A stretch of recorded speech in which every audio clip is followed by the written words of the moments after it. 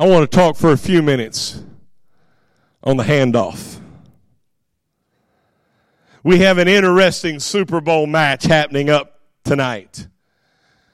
In January of 2002, following the 2001 season, I had become a St. Louis Rams fan. I was a huge Kurt Warner fan. I was always Cowboys first, but I liked the Rams. And I liked Kurt Warner. And they had won, the Rams had won the 2001 Super Bowl, best I remember, or maybe it was the 2000 Super Bowl, one of those two. And it was the 2000 Super Bowl because the Ravens won the 2001. I like them too. And but they were back in the game against the Patriots. The Patriots had started that season with a veteran quarterback that got hurt early in the season. And they had brought in their second-year quarterback who had been drafted 199th, if I remember correctly.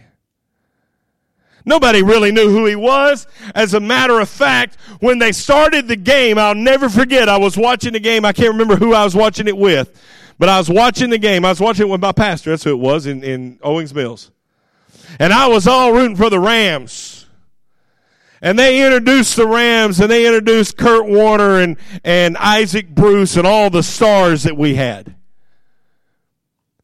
And then they got to the Patriots. And they said, the Patriots have decided not to have individual introductions, but to be introduced as a team.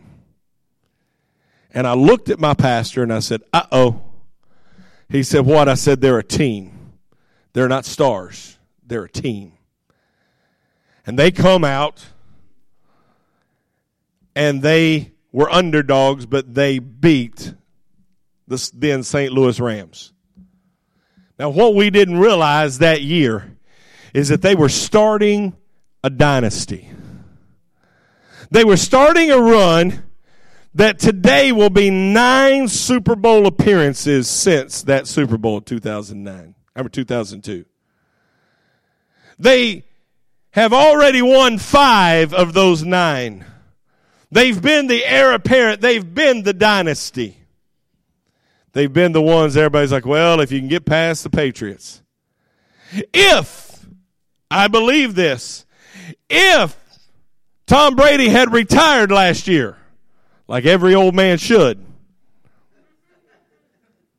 this morning, this place would be full of red jerseys because I believe fully that if Tom Brady hadn't been playing for the Patriots, the Chiefs would have been in the Super Bowl today.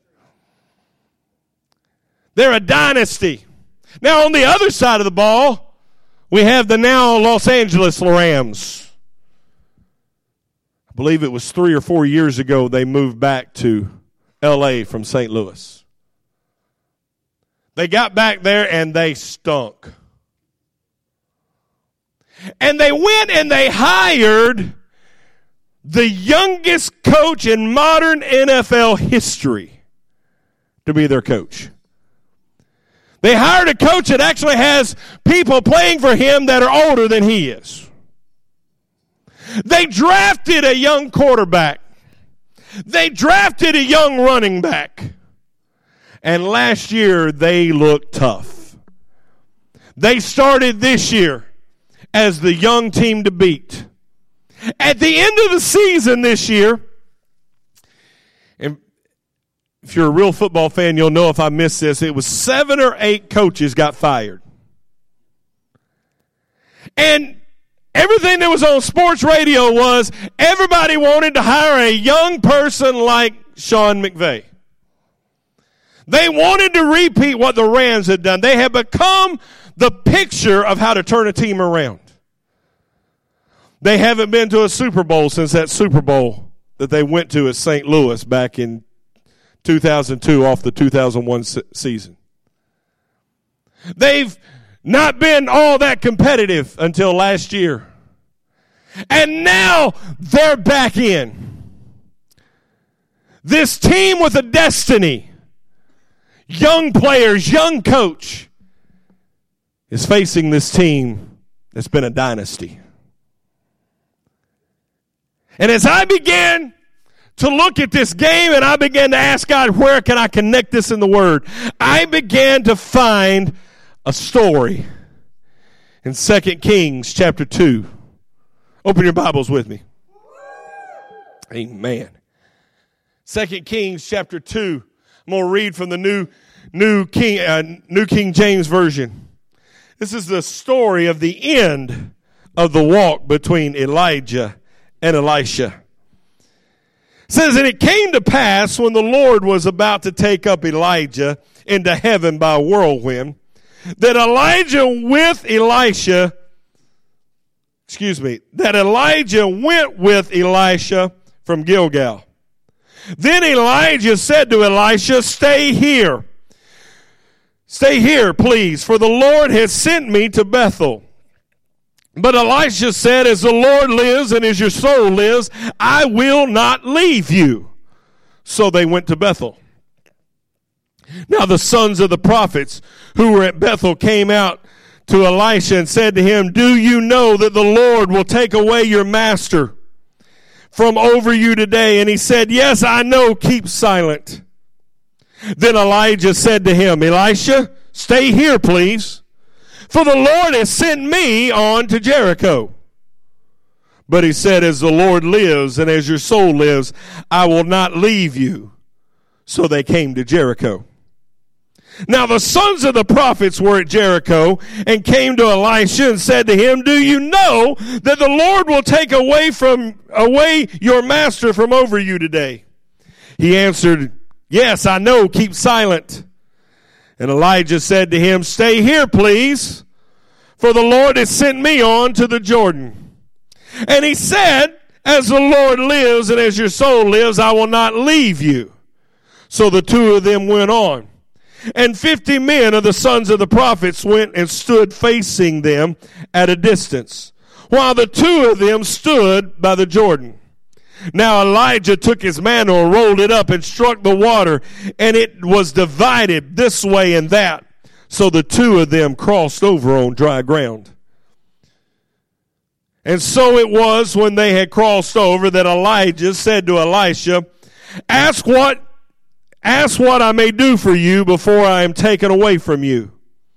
Elisha said, please let a double portion of your spirit be upon me. And he said, you have asked a hard thing. Nevertheless, if you see me when I'm taken away from you, it shall be for you. But if not, it shall not be so. Then it happened as they continued on and talked, that suddenly a chariot of fire appeared with horses of fire and separated the two of them. And Elijah went up in a whirlwind into heaven. And Elisha saw it. And he cried out, my father, the chariot of Israel and his horsemen. So he saw him no more, and he took hold of his own clothes and tore them into two pieces.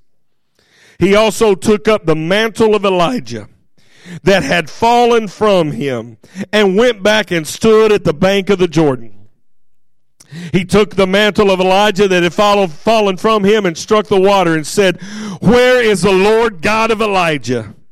And when he had struck the water, it was divided this way and that. And Elisha crossed over. Let's go to the Lord in prayer. Dear Heavenly Father, Lord, we just come to you right now.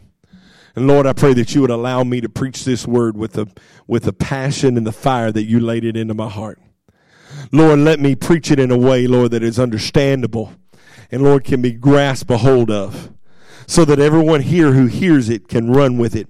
Lord, those who watch this on Facebook Live, they can run with this word, Lord, that it can affect their life.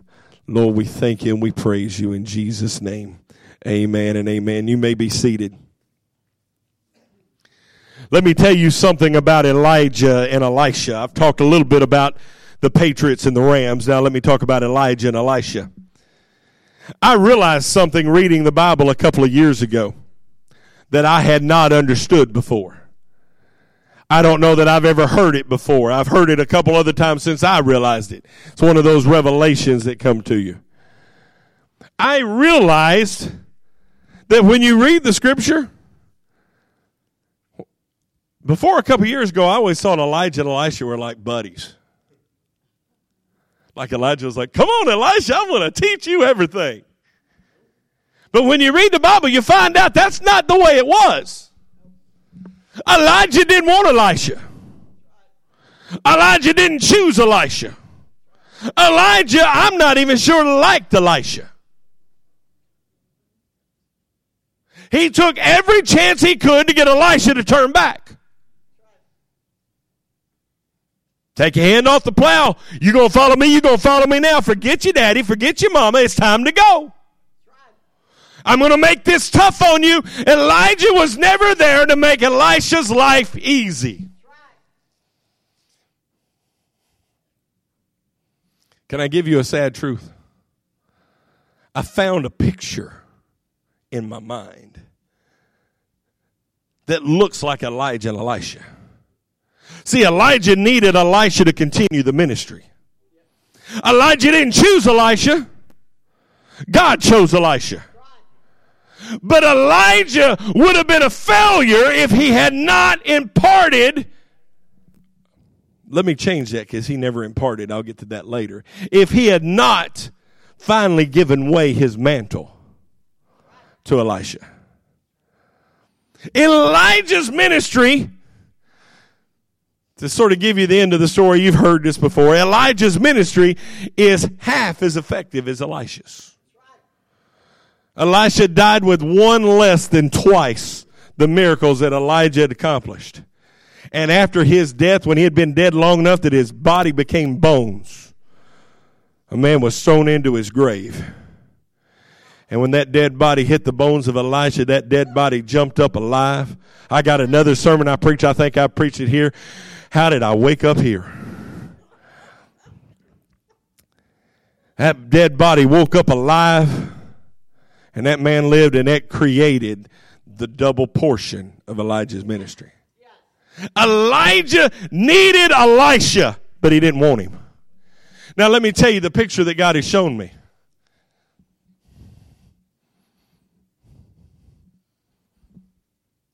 The baby boomer and baby buster generations need the millennial generation. But we don't want them. They act different. They're weird. They're strange. They're goofballs. Because you're a millennial. Can I be honest? Let me be honest about this thing. We have very few millennials in the building. You know why? Because we are a baby boomer church. We don't need them. But I'm going to tell you, I believe God is raising up the millennial generation to do twice what we've done. We may not like them. We may not have chosen them. We may not be looking to them for anything. But God has said, I've got you there to teach them. I have called you to lead them. And we're coming to a place that we need a handoff. So that is the picture that we're going to look at today. We're going to look at the 4 quarters of the handoff today. The first quarter I find happens where they start in Gilgal. Gilgal literally means circle of stone. When I heard that, I got to thinking about the good old-fashioned huddle. As the players circle up and they get the play, they find out where are they going to go from here. How are they going to move on from here? I began to think about this beginning. I began to look at this game. Tom Brady on the left side of the screen. I had to check to see which finger this is, left side. Left side of the screen was a rookie in year 2000. The other quarterback that he's facing today, Jared Goff, was 5 years old.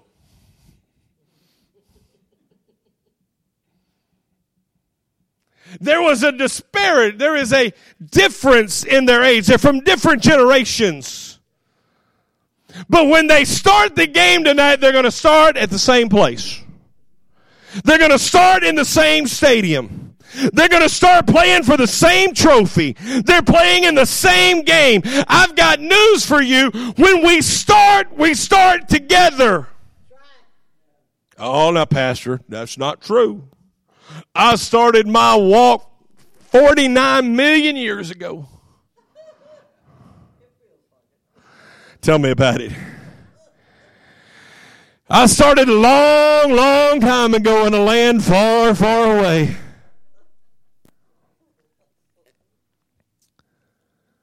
But I tell you where you really started. You started at the foot of the cross.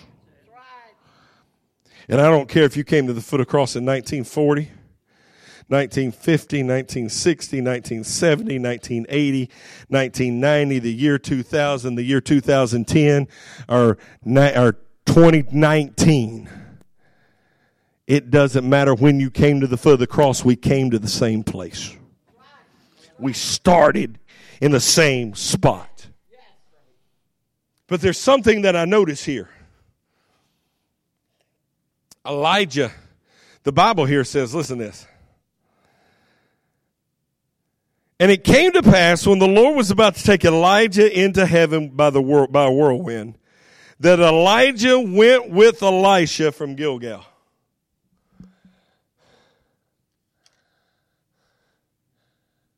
Elijah went with Elisha. I believe Elijah went to this young man that he didn't really care for. And he said, we can't stay here.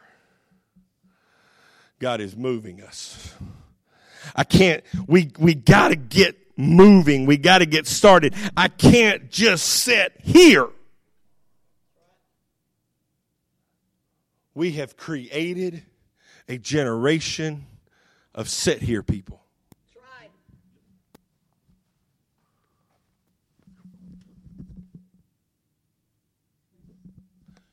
Do that where you can see me.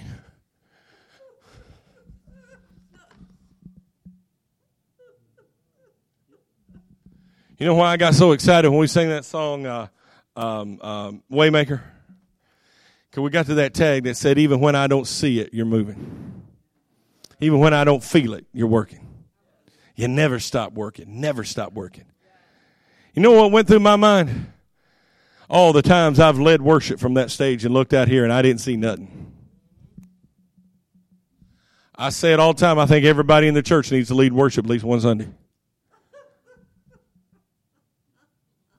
I'm so glad Jesus lived in me.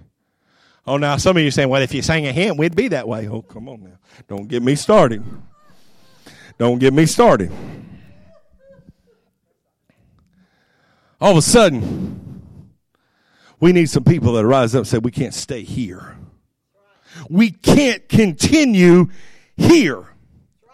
We can't stay in a circle. See, that's what we do in the church. We've circled ourselves up inside the walls of this sanctuary, and if somebody can make their way inside the circle, that's great. We'll welcome them, but we're not doing anything to get outside this circle. We need somebody to rise up and say, we can't stay here. Elisha says, I'm going wherever you go.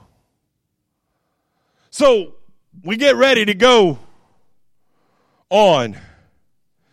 Next place we're going to talk about is Bethel, the house of God. Bethel literally means house of God. This is where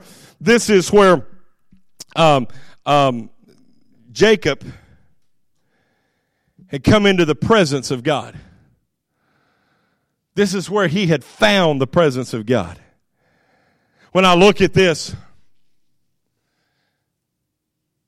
I begin to understand that the house of God is a place that we should be. We should know how to get there.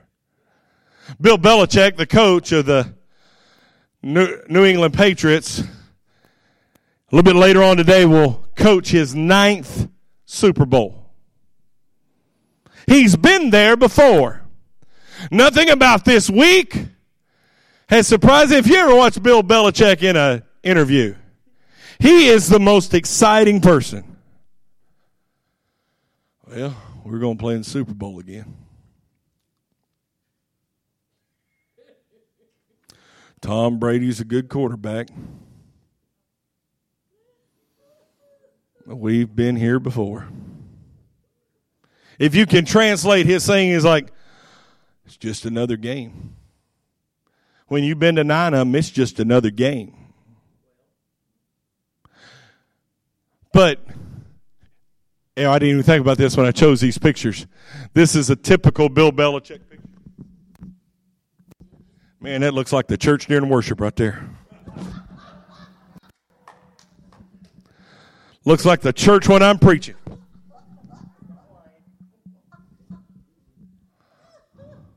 But on the other side, we have Sean McVay.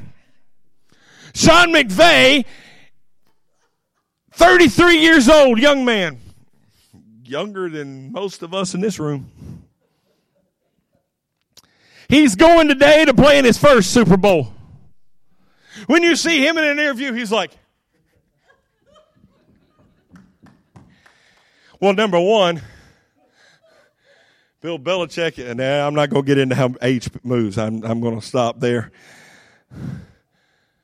But Sean McVay, he's excited. Look at the picture. This is a typical Sean McVay. Yeah! He's excited. He's fired up.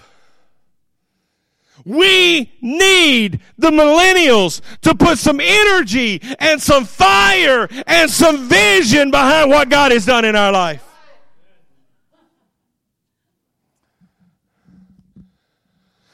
When they got to Bethel, Elijah gets to Bethel. He's told Elisha to stay in Gilgal. I'm going, but you stay. Elisha said, I ain't staying nowhere. I'm going with you. We need some millennials that will hold on and say, we're following. Elijah gets to Bethel. House of God. And he realizes church isn't enough. Oh, man. I could take time and do testimonies today. We'll do that as part of our prayer service later on today. But I could hear the stories. I could hear Brother Lowell tell about the fire of God that he's experienced in the house of God. I could hear Sister Wanda talk about how that God has made a way where there seemed to be no way. I could hear Wanda, I just said Wanda. I could hear Evelyn and Mike and Furman and Jackie and Rick and Mary and Helen and Howard, and I could name every name in the church. Diane's been around here forever. You want to know how God moves? Go up and look at Diane's book. She can tell you every key that every worship leader in the last 15 years have played. You look at her song, and it's got Pastor Ryan, Brother Darnell, Pastor Tommy, Pastor Bradley, Don Boswell, Anna. She's got all the different keys because we all sing it different. She's got it all listed out. Nobody else can play off her music because there's 14,000 letters above every. We can talk about the goodness of God. We can talk about how great it is. But how many of us have come to the realization that we can come and shout the walls down in church and still go home and be depressed? Our problem is we've accepted that.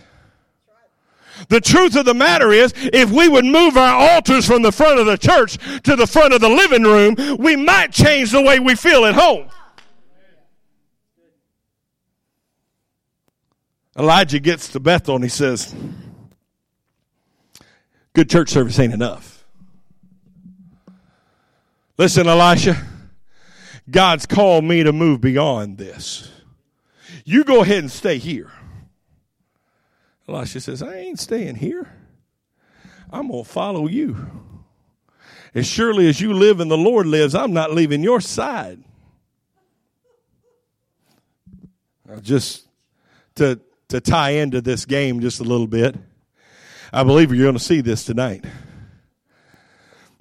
I believe you're going to see the Patriots jump out in the first quarter and in the second quarter, and the Rams are going to be following. Not far behind, but they're going to be following. I believe in the early part of this game, you're going to see the Patriots who have been there before more relaxed. And the Rams, the jitters are going to get them. And they're going to be following a little bit. But I believe we're going to see some things happen here. So Elijah says, church isn't enough. I'm going on. Elisha says, I'm going to follow you. So where do they go from Bethel? They go to Jericho. Now, I named Jericho myself because every time I think of Jericho, I think of the walls of Jericho. And I can imagine that if I was going to Jericho, the thing I would remember is that this is where we had victory. This is where we've won. It becomes a home of victory. Jericho's a place where we know how to be victorious. Can I tell you what Jericho is to the church? Especially the baby boomer Pentecostal church. Jericho is found. Dear Lord, I got too many millennials. Jericho is found in a redback hymnal. Come on. It's what we're comfortable with. We remember the victory when we sing Amazing Grace. We remember the victory of when we all get to heaven. We remember the victory of when the roll is called up yonder, I'll be there. I grew up on that stuff. I remember I'm going to tell you right now, I remember the Holy Ghost fell when somebody got up and sang, I'm going to wear a robe and crown. Ooh, Lord have mercy, you had church. If somebody got up and sang, keep on the firing line.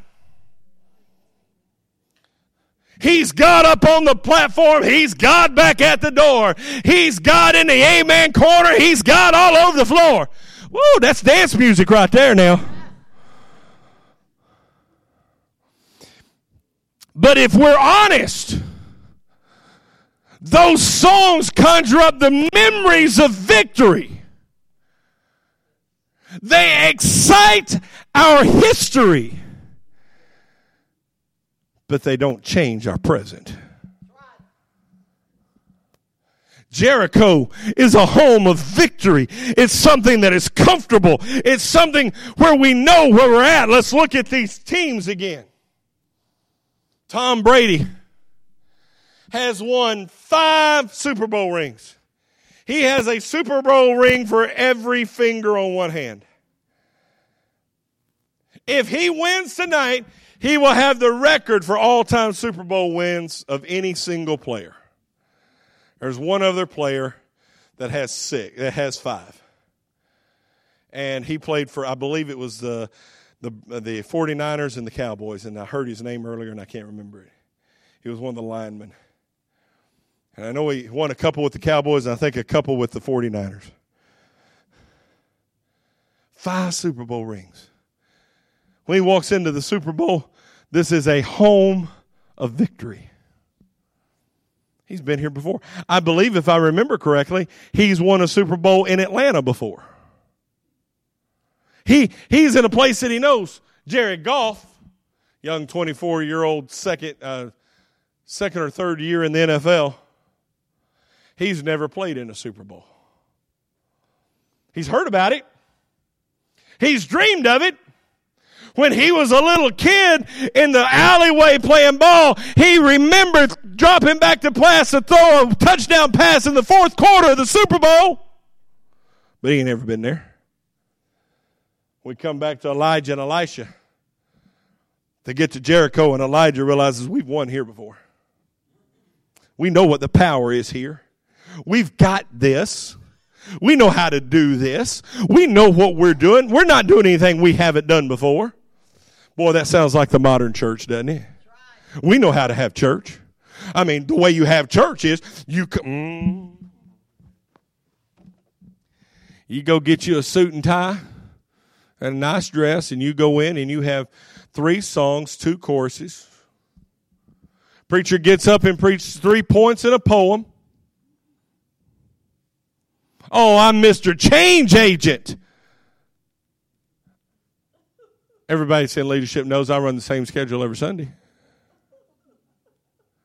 They make fun of me even when I lead worship that we always got to do. Can't hold me down. You know, at least it's not trading my sorrows. Did that for 14 years. You know why? I can tell you why. I can sing them. I start throwing in new stuff, I get nervous. You know what happens? I learn a new song and we're going to sing it a bunch. Hope you like Isaiah 6. I like that one. Hey, I did good today. We didn't play Chainbreaker today. We will next time I lead. We didn't do Old Church Choir. We'll probably do that one next time I lead too. That's one of my new ones. I know it. I'm comfortable with it. I've won with that before.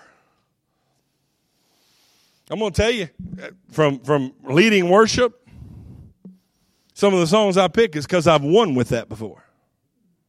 I remember service went well when we sang that. So we're going to do that because we know it. See, a new generation comes in and says, oh, we haven't been here before. So we're not afraid to do something new. See, we need an infusion that brings a vision that says we've got to step outside of what we know. We got to step outside of where we've been. Elijah says, I've been here, I've done that. And this young man, Elijah, is driving me batty.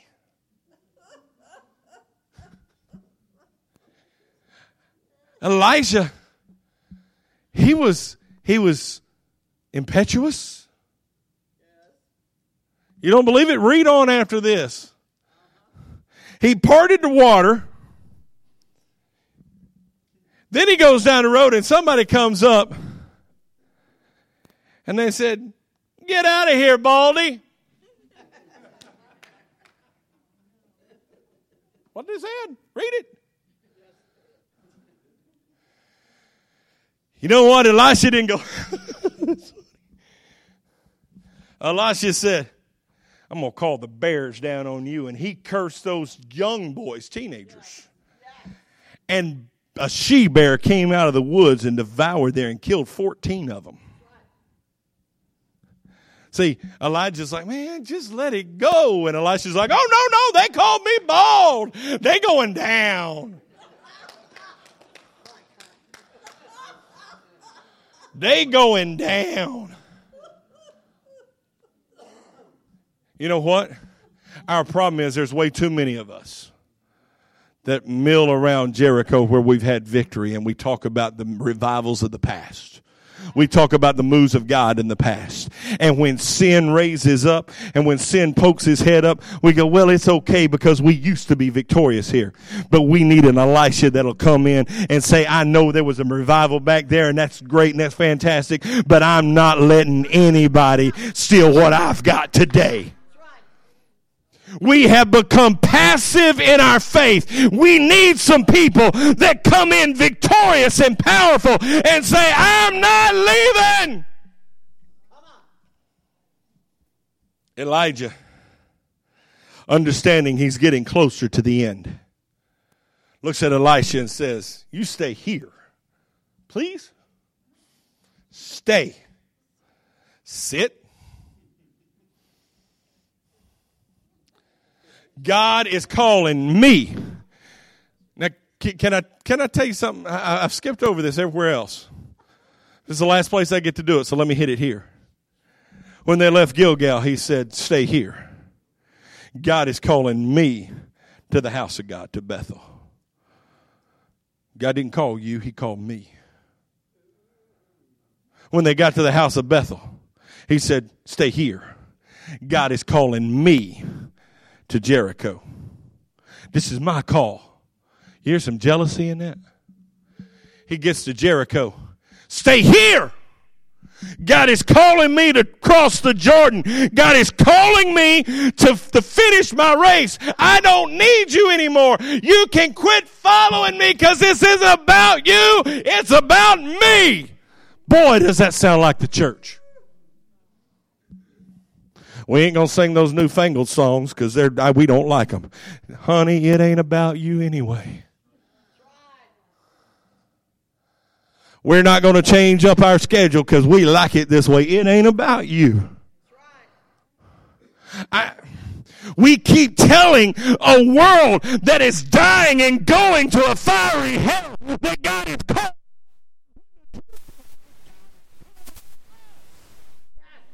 Quit telling them God called me and start telling them God has called us. Stay here. God is calling me. Elisha says, oh, no.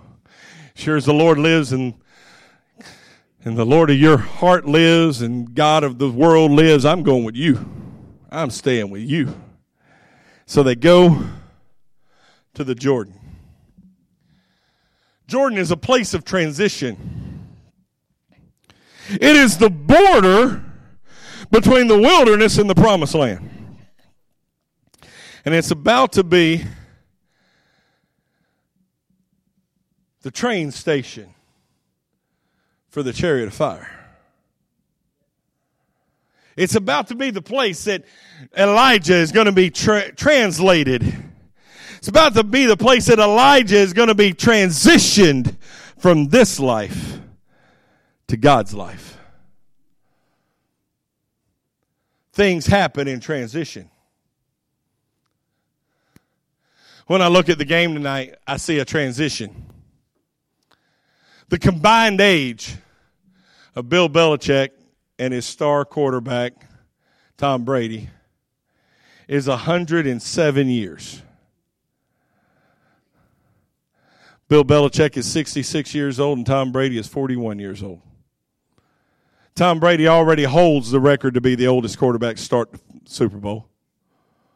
I believe he already holds the record to be the oldest quarterback to win the Super Bowl from 2 years ago. 107 years. But the combined age between Sean McVay and Jared Goff, Sean McVay is 33, Jared Goff is 24, is 57 years. Now I'm going to tell you, this may not affect the game tonight, but it's going to affect the game 5 years from now. There's going to come a time that a combined age of 107 can't do it no more. And if the league doesn't start celebrating some younger stars, it'll die. Hello? Do we even want to talk about the combined age of our church?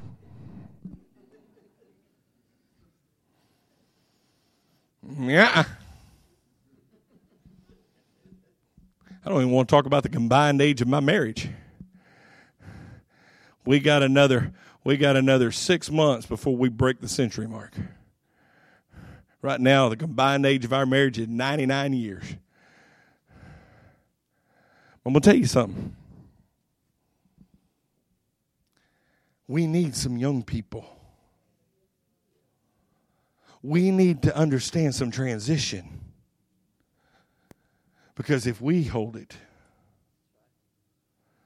it dies with us. So once you see what happens as they get into Jericho. Into the crossing the Jordan. They cross the Jordan. Elijah looks at Elisha and says, "What do you want?" Oh, I've got a sermon I preached called "What Do You Want?" I don't think I preached it here. I preached it my first Sunday in Wilmington, Delaware. Scared my wife to death. She wasn't even sure if we should unpack. Okay, I got up and preached, "What do you want?" And I went through the Bible and all the different things that people wanted. Talked about Judas wanted money. The mother of James and John wanted position and authority for her kids. I got to that part, and first Sunday in New Church. And I said, by the way, if you want to know who has the authority, God called me and placed me as your pastor. I've got the authority. I'm in charge. You're not in charge. I'm in charge. This is my church from this point on. First Sunday. Best going. What do you want? Do you want a title? Do you want a position? Elisha says, I don't want what you've got. I want more. Can I tell you, my guess is, Bible doesn't say, but my guess is, that infuriated Elijah. What do you mean you want more? Well, we'll just see, big boy.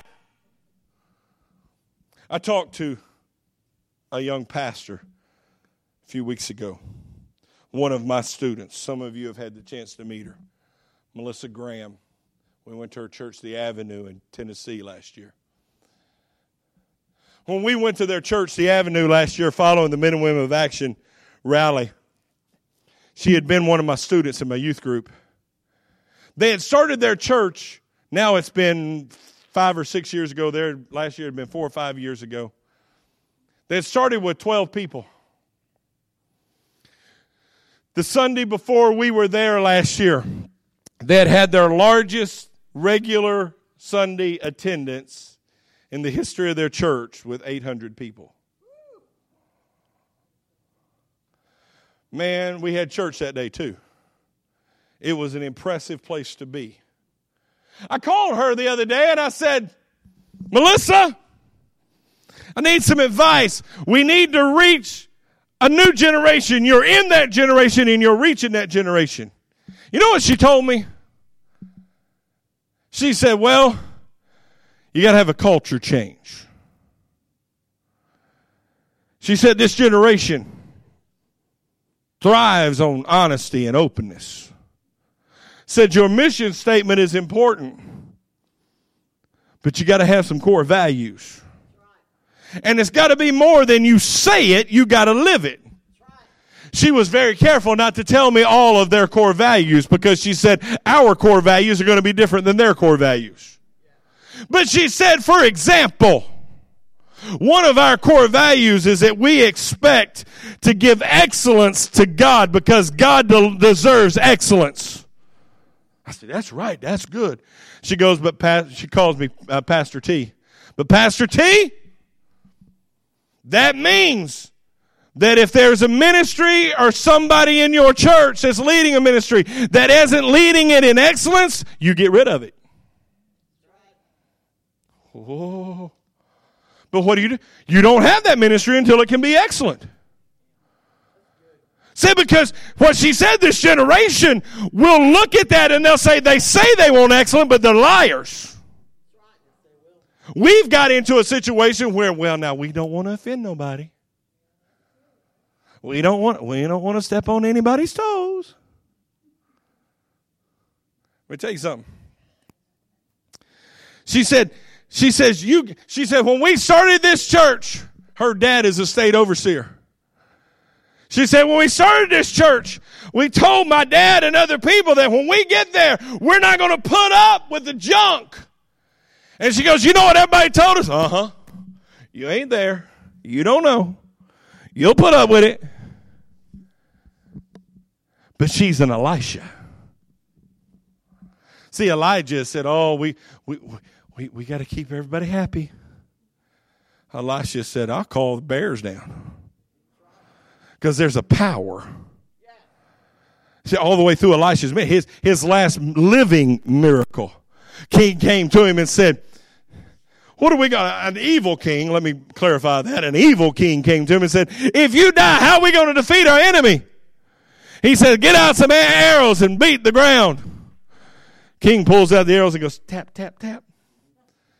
Elisha's like, what is wrong with you? All you're going to do now is defeat the enemy 3 times and then they're going to rise up and destroy you. You should have beat the ground until you couldn't handle it anymore. He said, it is time that we have a fire in our life. From the beginning of his ministry to the end of his ministry, he walked with a fire.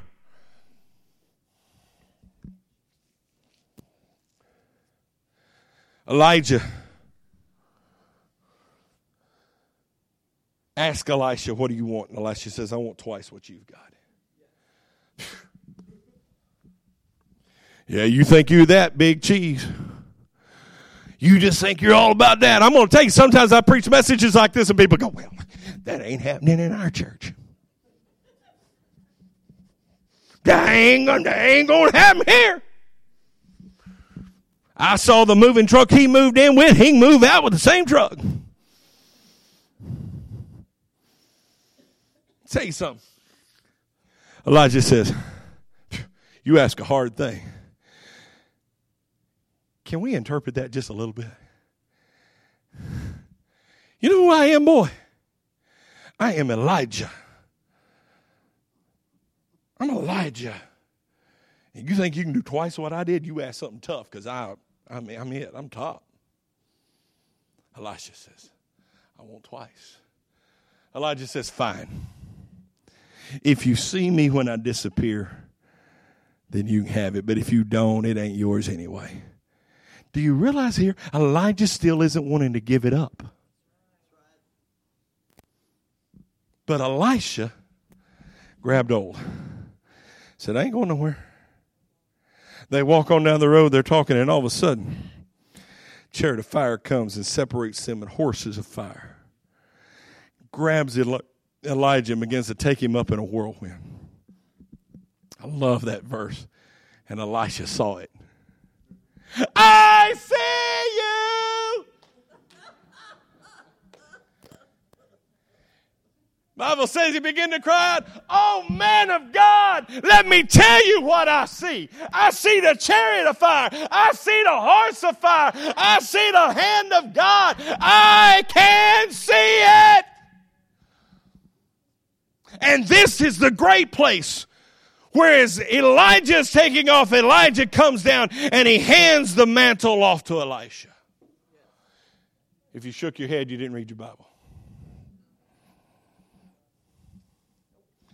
Because Elijah was willing to take the mantle all the way to heaven with him. He don't deserve it.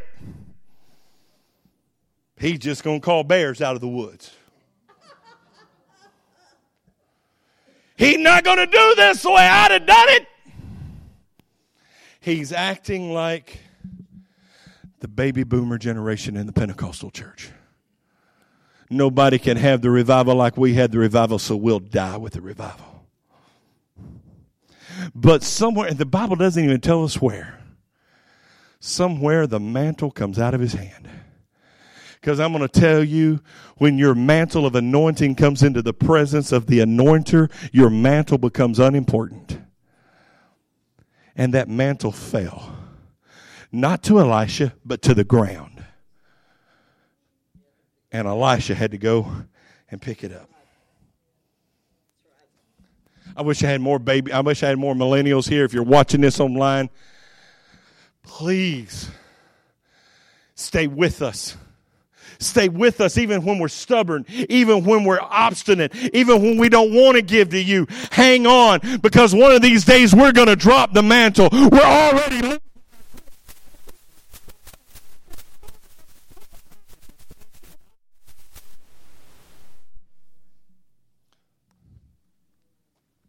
Pastor, this is supposed to be Super Bowl Sunday. You're supposed to be happy.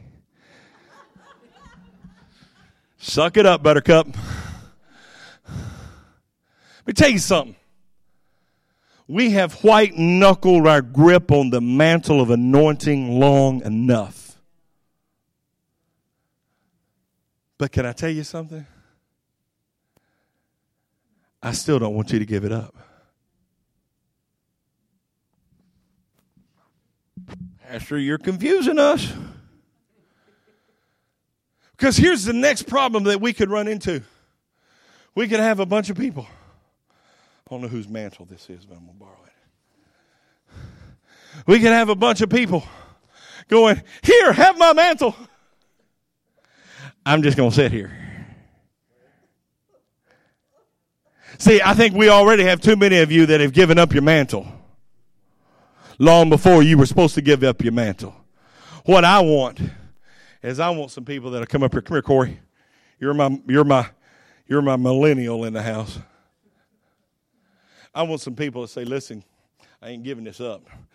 And I don't even like all the stuff you do. Well, that's true. We know that, yeah. But here's what I want you to grab hold of that. Don't you let go of that mantle. But I ain't letting go of either. Because as long as I've still got breath, I'm gonna hold on to this mantle. And as long that the only way you're going to get the mantle out of my hand is when God takes me to glory. But you better hang on, because one of these days the chariot of fire is going to come, and all of a sudden my mantle of preaching is going to go, woo! I'm going to heaven, and then you can have it then. But I don't want to make you have to fight. Let go. Now, why'd you let go? I told you don't let go. See, that's the problem. What I don't want is I don't want us throwing it away too soon. I think we've messed this scripture up. I've done it in my own family. I want to give you my mantle. I ain't giving you my mantle. It's my mantle. But I'll let you hold on to it with me. Come on. Come on. How much you want it? Come on. Come on. Come on. Come on. Come on. Come on. How much you want it? Come on.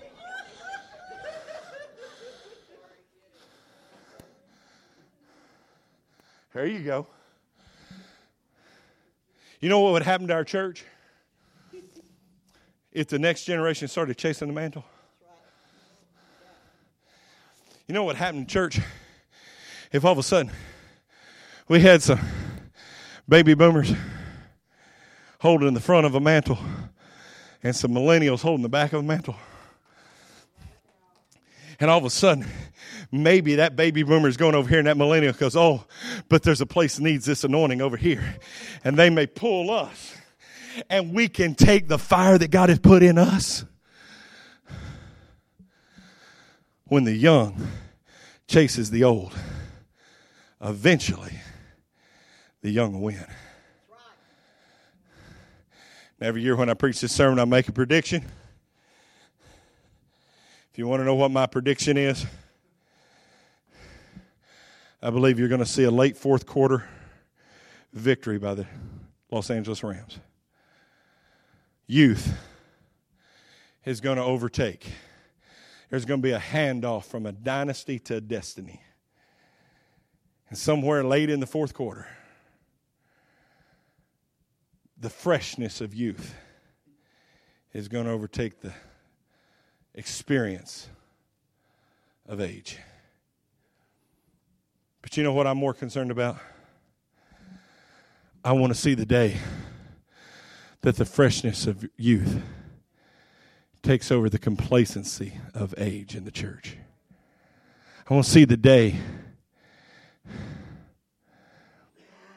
that the mantle being carried by two generations at one time not only empowers a new generation, but holds up an old generation.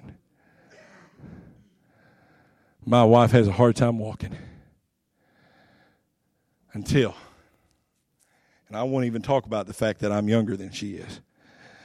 I wouldn't do that publicly. But there's a time when she takes my arm, and the strength of my legs and the strength of my arms holds up the weakness of hers. When two generations grab a hold of the mantle, we can carry it stronger and further and into more ministry than we ever dreamed.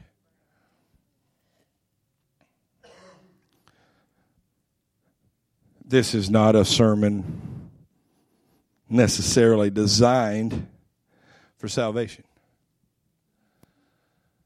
But it's a sermon designed for living. I'm going to tell you, I'm going to be a little arrogant here. I don't do that often. Quit looking at me like that, Beth. I'm going to be a little arrogant. I will probably have a few people come up and go, keep on going, Pastor. Just keep telling us like we need to hear it. And that's wonderful. But what good is it to hear it if we don't change? What good is it to hear it if we don't let it change the way we live? I know that there's some millennials out there that drive you batty.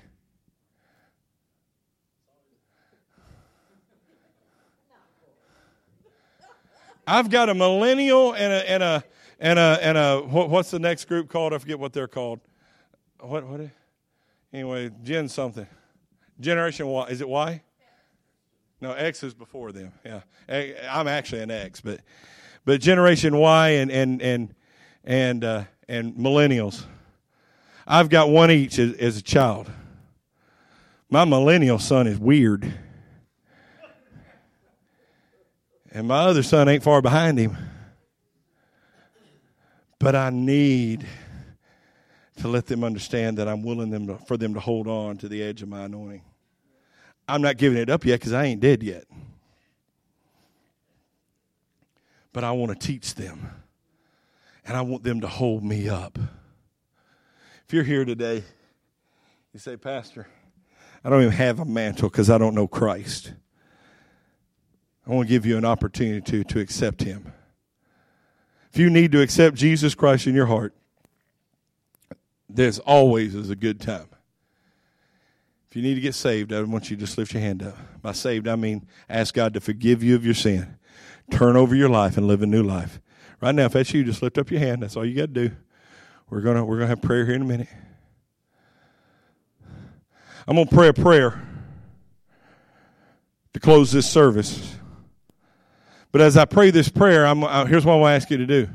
If you're in this house and you've got a need, a spiritual need, salvation that we've already talked about, or maybe you need a healing. We have a lot of people that need healing. Debbie Derrickson is in desperate need of healing. My aunt in Texas, they're expecting her not to make it through the weekend. Mom and Dad are probably, I don't know if they're going to be coming home from Texas today or if they're going to be staying down. They need wisdom and safety as they travel. There's a young man in New York in his early 20s, just found out they think he may have cancer. Has young children. There are unspoken needs that I know of that need God's direction, God's victory. If you're here and you've got a need, you need a physical touch, an emotional touch, a spiritual touch, a financial touch, a relational touch.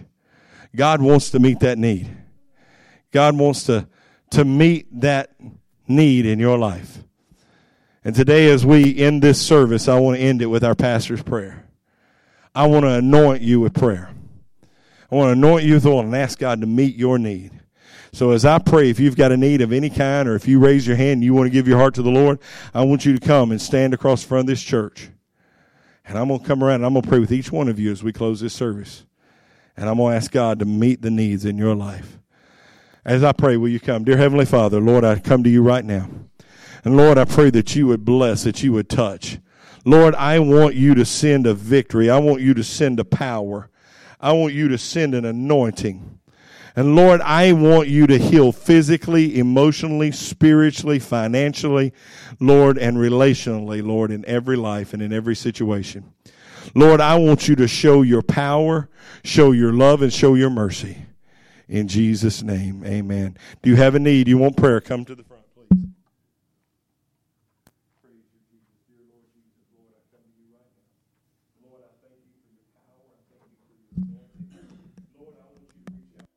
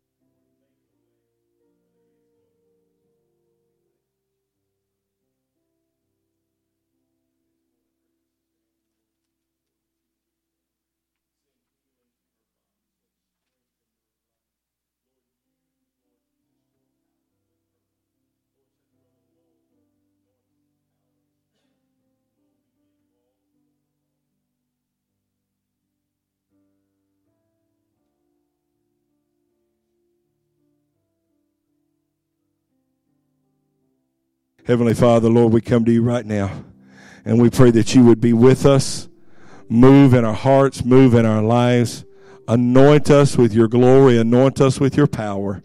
Lord, we thank you and we praise you. Lord, bless the food that we're about to partake and give us a great time of fellowship and a wonderful time of prayer to follow. In Jesus' name, amen and amen. Thank you for being here today. I want you to stay for lunch. We've got chicken cooking out there. Should have plenty to get started. We've got some other food back there. If we can get some people to help us and stack chairs and get tables set up so that we can roll over to a meal, we'd appreciate it. Also, if you'll see Brother Dwayne, he's got the giving statements from last year for your tax returns, so see him. He's got those available as well. Shake hands, be friendly, tell somebody you love them. Everybody, God loves them. You're dismissed.